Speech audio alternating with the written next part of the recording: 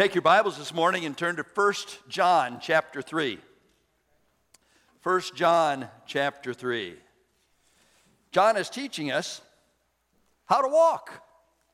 How to walk as authentic Christians so that we might recognize that we are indeed salt and light. And God has given to us the responsibility of making a difference in this world. Here in chapter 3, we are going to discover that we are to walk in love toward the family. I'm going to ask John Paternoster to come to the platform, please, and to read this passage of Scripture for us. You follow along in your copy. 1 John 3. See what kind of love the Father has given to us, that we should be called children of God, and so we are. The reason why the world does not know us is that it did not know him. Beloved, we are God's children now, and what we will be has not yet appeared. But we know that when he appears, we shall be like him, because we shall see him as he is. And everyone who thus hopes in him purifies himself as he is pure. Everyone who makes a practice of sinning also practices lawlessness. Sin is lawlessness. You know that he appeared in order to take away sins, and in him there is no sin. No one who abides in him keeps on sinning. No one who keeps on sinning has either seen him or known him. Little children, let no one deceive you. Whoever practices righteousness is righteous, as he is righteous. Whoever makes a practice of sinning is of the devil, for the devil has been sinning from the beginning. The reason the Son of God appeared was to destroy the works of the devil. No one born of God makes a practice of sinning, for God's seed abides in him, and he cannot keep on sinning, because he has been born of God. By this it is evident who are the children of God and who are the children of the devil. Whoever does not practice righteousness is not of God, nor is the one who does not love his brother. For this is the message that you have heard from the beginning, that we should love one another. We should not be like Cain, who was of the evil one and murdered his brother. And why did he murder him? Because his own deeds were evil and his brother's righteous. Do not be surprised, brothers, that the world hates you. We know that we have passed out of death into life because we love the brothers. Whoever does not love abides in death. Everyone who hates his brother is a murderer, and you know that no murderer has eternal life abiding in him. By this we know love, that he laid down his life for us, and we ought to lay down our lives for the brothers. But if anyone has the world's goods and sees his brother in need, yet closes his heart against him, how does God's love abide in him? Little children, let us not love in word or talk, but in deed and in truth. By this we shall know that we are of the truth and reassure our hearts before him. For whenever our heart condemns us, God is greater than our heart, and he knows everything. Beloved, if our heart does not condemn us, we have confidence before God. And whatever we ask, we receive from him, because we keep his commandments and do what pleases him. And this is his commandment, that we believe in the name of his Son, Jesus Christ, and love one another, just as he has commanded us. Whoever keeps his commandments abides in God, and God in him. And by this we know that he abides in us by the Spirit whom he has given us. May God bless the reading of his word as we take it and apply it to our hearts and live it out through our lives for his honor and for his glory. Our text this morning will begin with verse 11. And we will discover that we have a responsibility to love one another. Now, I have two purposes today. The first purpose is to take us through the text and discover 6 reasons that we are to love one another. The second purpose is to help us practically apply the Scripture as we understand what it means to love one another. We are to walk in love toward the family. Connie and I have been married 47 years. It will be 48 years this coming May. We were together 9 years before that. We were simply children. I met Connie when she was in the 7th grade. I was in the 8th grade. I wanted to make sure that she matured just a little bit before we began our relationship together, so I waited until she was in the 8th grade before I kissed her for the first time. God has blessed us, and we've had a great time together. Some time ago, I went online and I took one of those compatibility tests. If you have enough courage, you too can do that. But as I took the test, and the evaluation came back about our relationship, Dr. Love said that Connie and I have a 75% chance of making it. Let me read you the evaluation. Dr. Love thinks that a relationship between Tom and Connie has a very good chance of being successful. But it doesn't mean that you don't have to work on that relationship. Remember that every relationship needs spending time together, talking with each other, focusing on the needs of one another. Now, I want you to catch that last sentence. Remember, every relationship needs spending time together, talking with each other, focusing on the needs of one another. You see, our relationships are designed to bring us together. We must understand that in our relationships, we are to draw close to each other. And we are to understand that we move together because of our relationship with each other. Brenda, will you put that next phrase up here, please? Love moves us toward one another. Will you read this with me this morning, please? Because I want you to catch this truth. Here we go. Love moves us toward one another. Let's try that one more time. Some of you weren't real enthusiastic as you read that, all right? Here we go. Love moves us toward one another. Now, love does not separate us. Love brings us together. And even as we apply the truths of Scripture, we must understand that if I am to love you and you are to love me, we must recognize that we're in this thing together. And it takes spending time, talking, focusing on the needs of one another. And so as we look at this passage of Scripture, I think it is really important that we understand what it means to love the family of God. Now, Jesus put it this way in John's Gospel, chapter 13. A new commandment I give to you, that you love one another just as I have loved you. You are also to love one another. By this, all people will know that you are my disciples, if you have love one for another.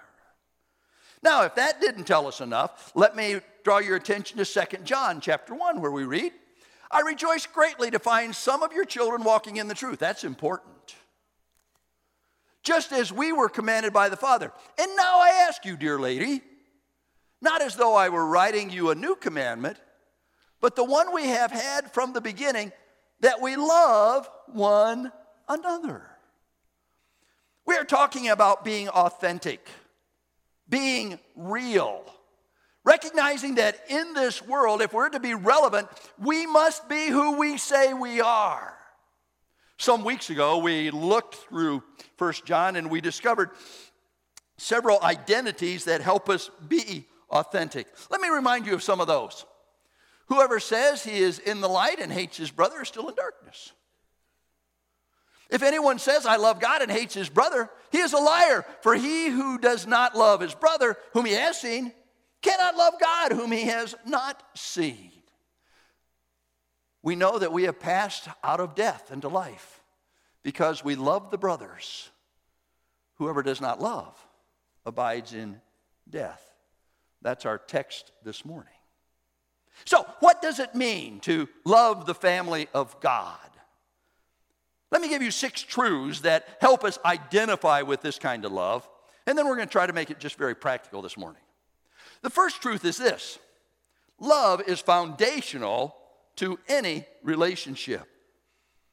Verse 11 of 1 John chapter 3 simply says, "For this is the message that you have heard from the beginning, that we should love one another."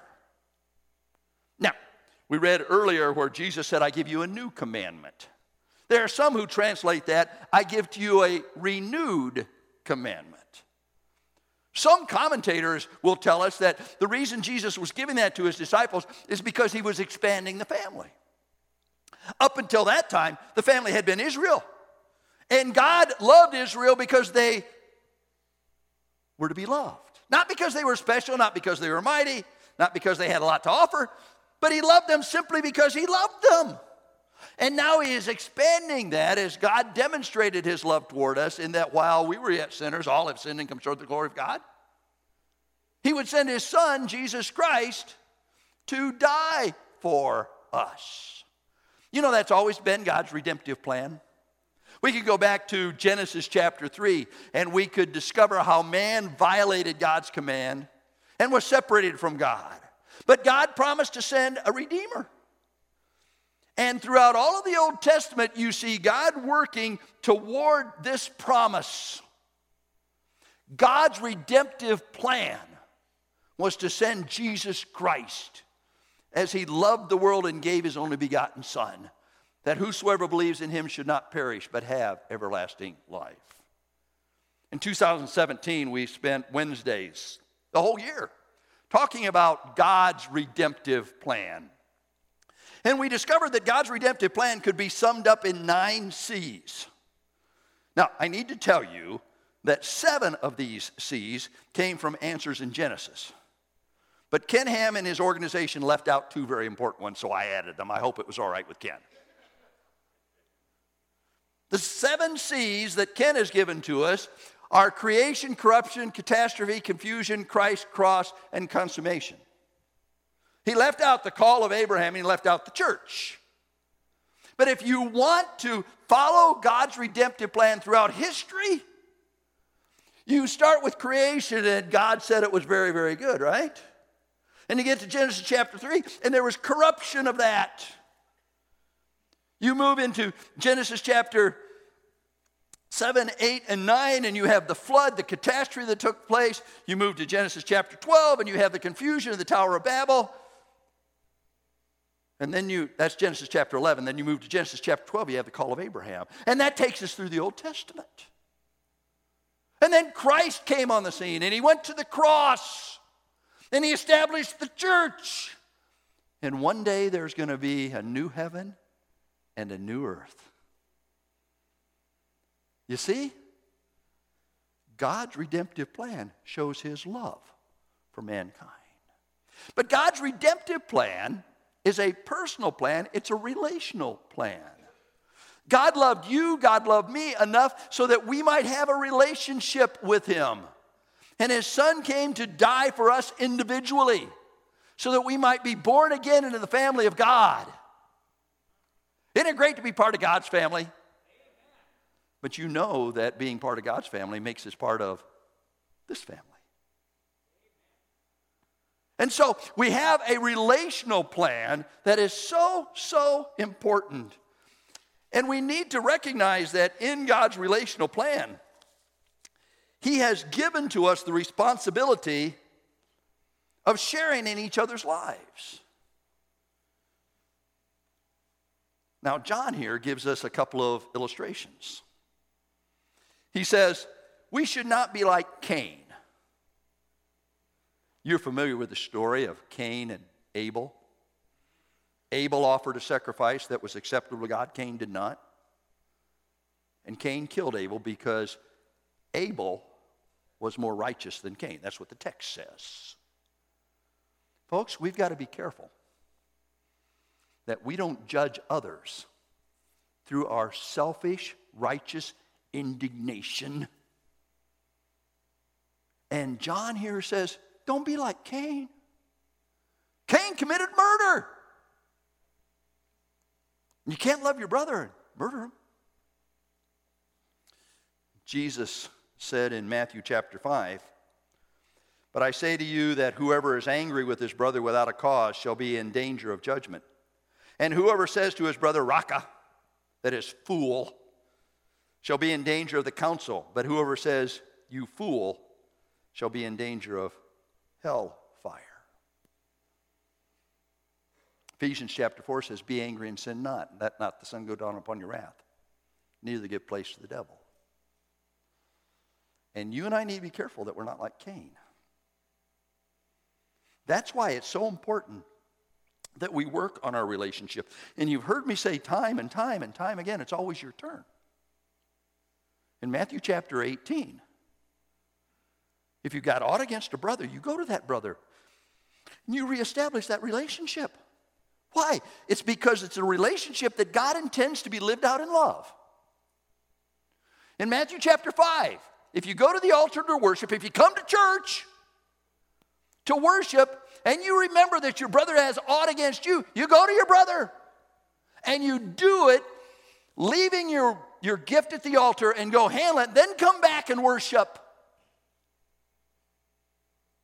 If you've got aught against a brother, if your brother's got aught against you, and you're aware of it, it's your turn to go and put that relationship back together. John gives to us another illustration. And he says in verse 13, don't be surprised that the world hates you. Now, why would the world hate us? Because the world lives according to selfishness. The world lives according to my rights. The world lives according to the lust of the flesh, the lust of the eyes, the pride of life. I am somebody and I deserve it. The world lives, I don't get mad, I just get even. And when we live out a life of love that goes contrary to the world, and frankly, it convicts the world because they don't understand, they don't get it. Don't be surprised when you try to show love if the world doesn't receive it because they don't get it. And so as we think about love being foundational, we have to think about it being foundational to the redemptive plan of God and to the relationship we have with each other that is lived out in this world. Love is foundational. By the way, to love the family is not the way of the world. Because to love the family is giving, not getting.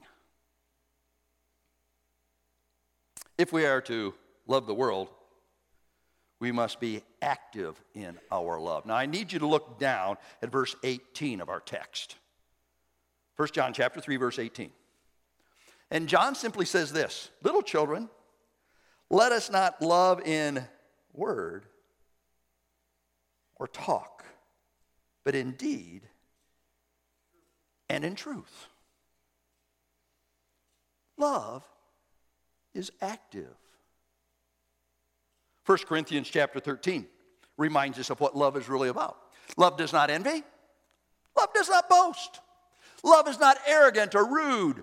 Love does not insist on its own way, is not irritable or resentful, does not rejoice in wrong, but rejoices in truth. That's the activity that has come from our lives. And it says love never fails. Now abideth faith, hope, and love, these three. The greatest of these is love. You cannot sit by yourself and not touch people and show love. Love is active. James puts it this way. You show me your faith without your works, I'll show you my faith by my works. Faith without works is dead. May I give you a Townsend translation that goes with this morning's message? You show me your love without your works. I'll show you my love by my works. For love without works is dead, being alone. Love is to be active and to be shown from our lives. Love also can be measured. Now, this is not easy, folks. This is not easy. And if we're going to get serious about love, we have to look at God's measure. It's not whether I think I've loved you in a way that pleases God. It's what does God say is the way that we are to love to please him. And it's in our text. Jump back now to verse 16, will you please? By this we know love. All right, here it is. That he laid down his life for us, and we ought to lay down our lives for the brothers. Let's stop there. Wow. If I'm going to really love you, I've got to be willing to lay down my life for you. Jesus said, greater love is no man than this, than a man lay down his life for his friends. You are my friends if you do whatever I command you. Now, this is serious stuff. This is not just an emotional response. This is an activity that needs to flow from our lives. If I really love you, I need to be willing to demonstrate it in such a way that I would give my life for you. Now, that should not take those of us who are married by surprise, because Jesus said, husbands, love your wives even as Christ loved the church and gave himself for it. That's love. I don't know how many of you have seen the film. Now, you know film is a Baptist word for movie. I don't know how many of you have seen the film Hacksaw Ridge. If you've not seen it, you ought to see it, because it's the story of Desmond Doss, who was a conscientious objector during World War II. Now, because he was a conscientious objector, he refused to pick up a weapon. And in his service, he became a medic. Doss went through a difficult time because of his conviction. And the story forms around Hacksaw Ridge, where Doss, time and time again, risked his life to save his comrades. Doss is the only conscientious objector who served in the military that was given the Medal of Honor.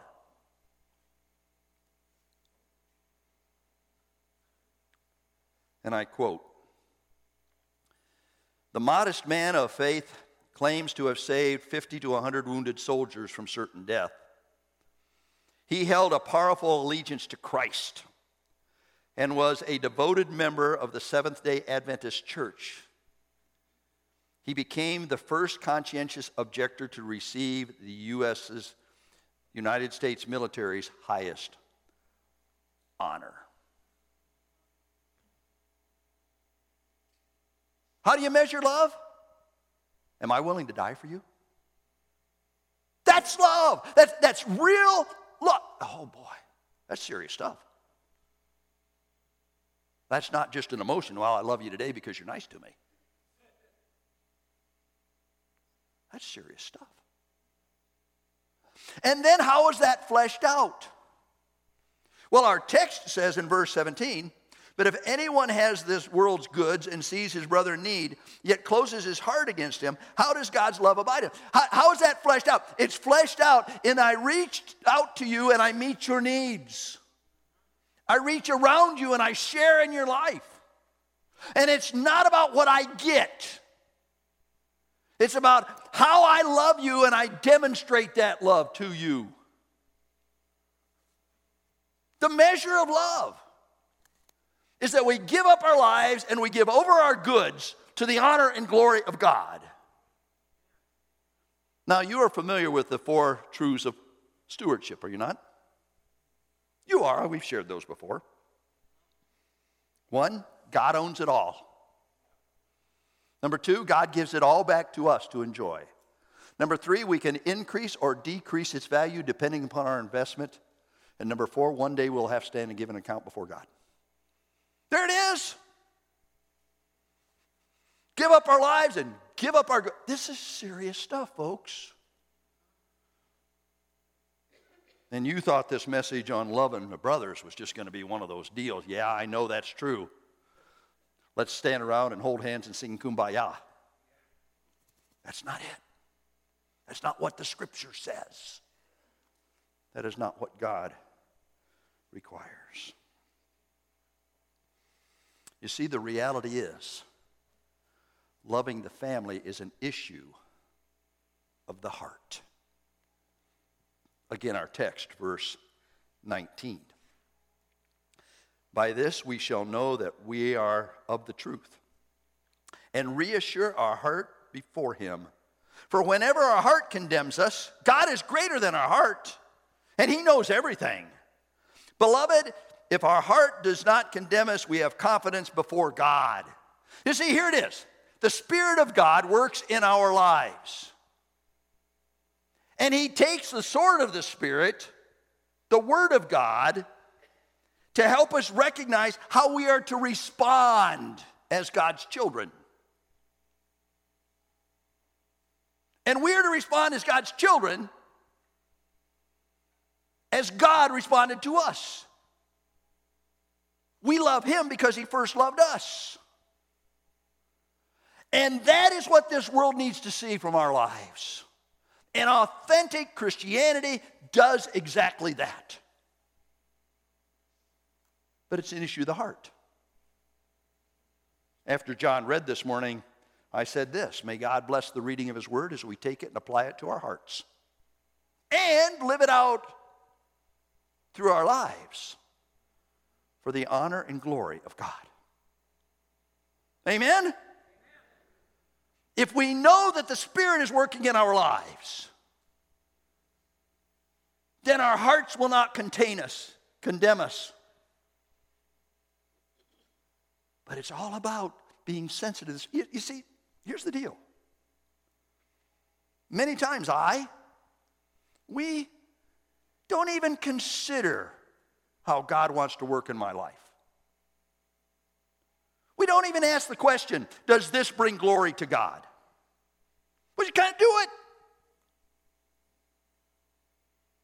And yet it's all about a heart attitude, isn't it? And loving the family is an issue of the heart. I don't know about you, but my heart is deceitful and desperately wicked. And I have to work very, very hard at this, because it is real easy for me to identify what others are not doing that they should be doing in their lives. How about you? When it all comes down to me identifying what I should be doing with my life and recognizing that that's all God is going to hold me accountable for. It's an issue of the heart. It's God's Spirit who brings things to our remembrance. It's God's Spirit who teaches us truth. It's God's Spirit who works with our spirit that we are the children of God. Right? Love the brothers. That's the proof.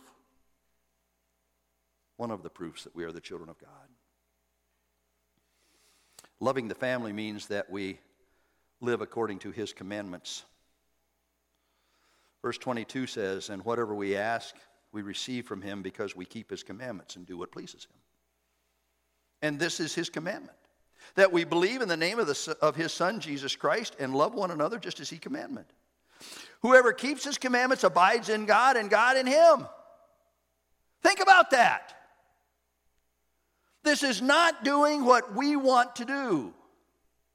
Jesus said in John chapter 14, if you love me, you'll keep my commandments. Whoever has my commandments and keeps them, he it is who loves me. If anyone loves me, he'll keep my word. Whoever does not love me doesn't keep my word. And I think it interesting that he attaches keeping his commandments to the power of prayer. Did you notice that? If we are to have a power with God through prayer, we need to be in a place where God will bless us. And that means we keep his commandments. Psalmist puts it this way: if I regard iniquity in my heart, the Lord won't hear me. If I don't keep his commandments, he won't hear me. Proverbs chapter 15 says, the Lord is far from the wicked, but hears the prayer of the righteous. You want a solid prayer life? Keep his commandments. As obedient children, not fashioning ourselves according to our former lust and ignorance, but as he who has called us is holy, so be ye holy in all manner of life. And that's all about loving the family, folks. And the yardstick that we have in loving the family is abiding in Christ. I don't know about you, but I struggle with this kind of love. I can't do it on my own. I really can't. I can only do it as I abide in Christ. And the last sentence in chapter 3 says this: and by this we know that he abides in us, because of the Spirit whom he has given to us, abiding in him. Take some time this afternoon to read through John chapter 15. Fruit and vine. He that abideth in me and I in him, the same brings forth much fruit, for without me you can do nothing.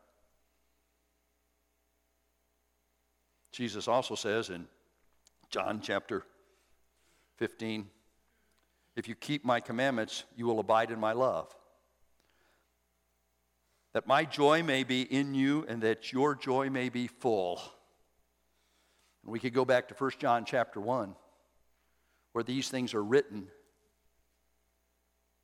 that our joy may be full. We need to abide in him. And we can abide in him because his Spirit abides in us. So, why should we love the brothers? Because it's foundational. Because it is an activity that is to be lived out in our lives. Because it can be measured, and it's an issue of our heart, and it's his command that we abide in him. Now, how do we do that? Now, here's where the rubber meets the road. And as I share this with you this morning, I am sharing with you where I am and what I struggle with. I'm not talking about any of your activities. I'm talking about my activities. Okay? And if your activities are different than mine, and you are living according to God's work in your life, God bless you. Now, it's important that we understand what Scripture says. So we go to Romans chapter 12, and we read this: love one another with brotherly love. Outdo one another in showing honor. That's Scripture. I am to outdo you in giving you honor and lifting you up and putting you ahead of me. That's Scripture. That's not culture. That's Scripture. Let me take you to Philippians chapter 2. Here we go. So if there's any encouragement in Christ, if any comfort from love, any participation in the Spirit, any affection and sympathy, complete my joy by being of the same mind, having the same love, being in full accord and of one mind. Do nothing from selfish ambition or conceit, but in humility count others more significant than yourselves. Let each of you look not only on his own interest, but also on the interests of others. And then the text says, have this mind in you, which was also in Christ Jesus. And it goes on to say, who being in the form of God, thought it not robbery to be equal with God, but made himself of no reputation. Took upon himself, Christ, took upon himself the form of a servant, and was made in the likeness of man. Now, folks, we live in a fractured world. It's a tough world. Politically, socially, economically, people have distanced themselves. We live in a world that even among believers has caused disagreement, debate, discussion, dissension, and even division. Whether it's the election results, government shutdowns, mask wearing, vaccine, to gather or not to gather, that is the question. And yet, in the midst of this fractured culture, we are to show love. Last Tuesday night, in our leadership meeting, we wrestled with some ways that we can be consistent but continue to live lives that are safe and secure and still ministry during COVID. And we struggled with how to do ministry while trying to be consistent during COVID. It's tough, folks. It's brutally tough. And one of our guys said this: we need to look for a way to say yes.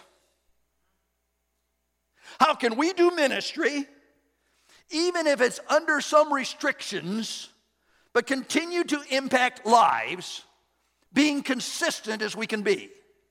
And I understand we can all always find inconsistencies. But what can we do to say this? That brought me to this thought. While trying to have an authentic walk during COVID, or at any other time, COVID will not last forever. Jesus may come back before we get over it, but that's okay. Look for a way to show love. And that's an everyday deal, right? How many of you get your gas at Sam's Club? Okay, several of you. You know what bugs me at Sam's Club? Somebody pulls in the pumps the wrong way. My gas tank is on the right side. I wish auto manufacturers would put the gas tank on the same side in every vehicle. It'd make it a whole lot more simple. But my gas tank is on the right side, and that's not where many are. And so people, instead of waiting in line, will ignore the arrows and they'll pull in the other direction. And usually I get there when somebody is pulled in with a trailer.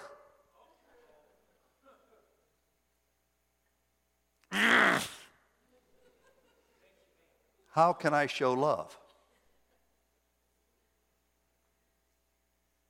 I don't show love by beeping my horn. I don't show love by giving this person a lecture. I don't ask them if they can follow arrows. How can I show love? Practical question, isn't it?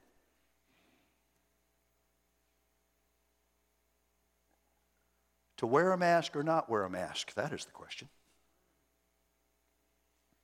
I have chosen to wear a mask. And I do it because I come in contact with a lot of people who are uncomfortable if I'm not wearing a mask. Sunday mornings I wear a shield. The reason I do that is because a number of people don't hear well and read my lips, and so I want them to be able to read lips. I talked to somebody last week, and what they did when they get around these people is pull down their mask. That's love, folks. That's love. I wear a mask because I love you enough, I respect you enough, I honor you. It's not about me. I heard somebody on the television the other day say, if you've had COVID or had your COVID shot, throw away your mask. I've had my COVID shot, my first one. But I don't throw away my mask. I honor you because of that.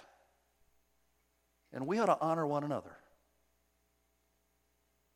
And that's just a silly illustration. You see, it's not about my rights. It's not about my selfishness. It's not about my self-esteem. It's how can I show you love? You say, well, You're letting everybody else dictate what you do. No. I am letting Jesus Christ tell me what to do. And Jesus Christ tells me that I need to show you love no matter what. And I need to find out where you are. And I need to honor you. And I need to respect you. And I need to encourage you. Now, those are stupid things. Probably I should not use that word because somebody's going to write me this week who's on the web and say, we don't use the word stupid. Those are insignificant things. But folks, it's loving the family. And it's living out salt and light wherever we are.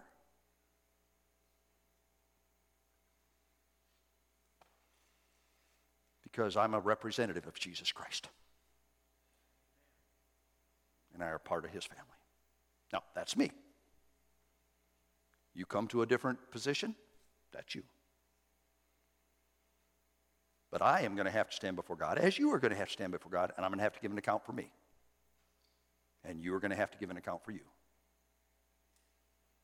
And part of that account, I believe, is how have I loved the family of God? And by the way, is not the great commandment that we are to love the Lord our God with all of our heart, with all of our soul and our mind? And we are to love our neighbors ourselves? And did not Jesus in Luke's gospel, when he told us that, then tell us the parable of the Good Samaritan who reached out to someone who was different than he was because there was a need? There we are. Next week, we'll talk a little bit about loving the Father. Because we love him. Because he first loved us.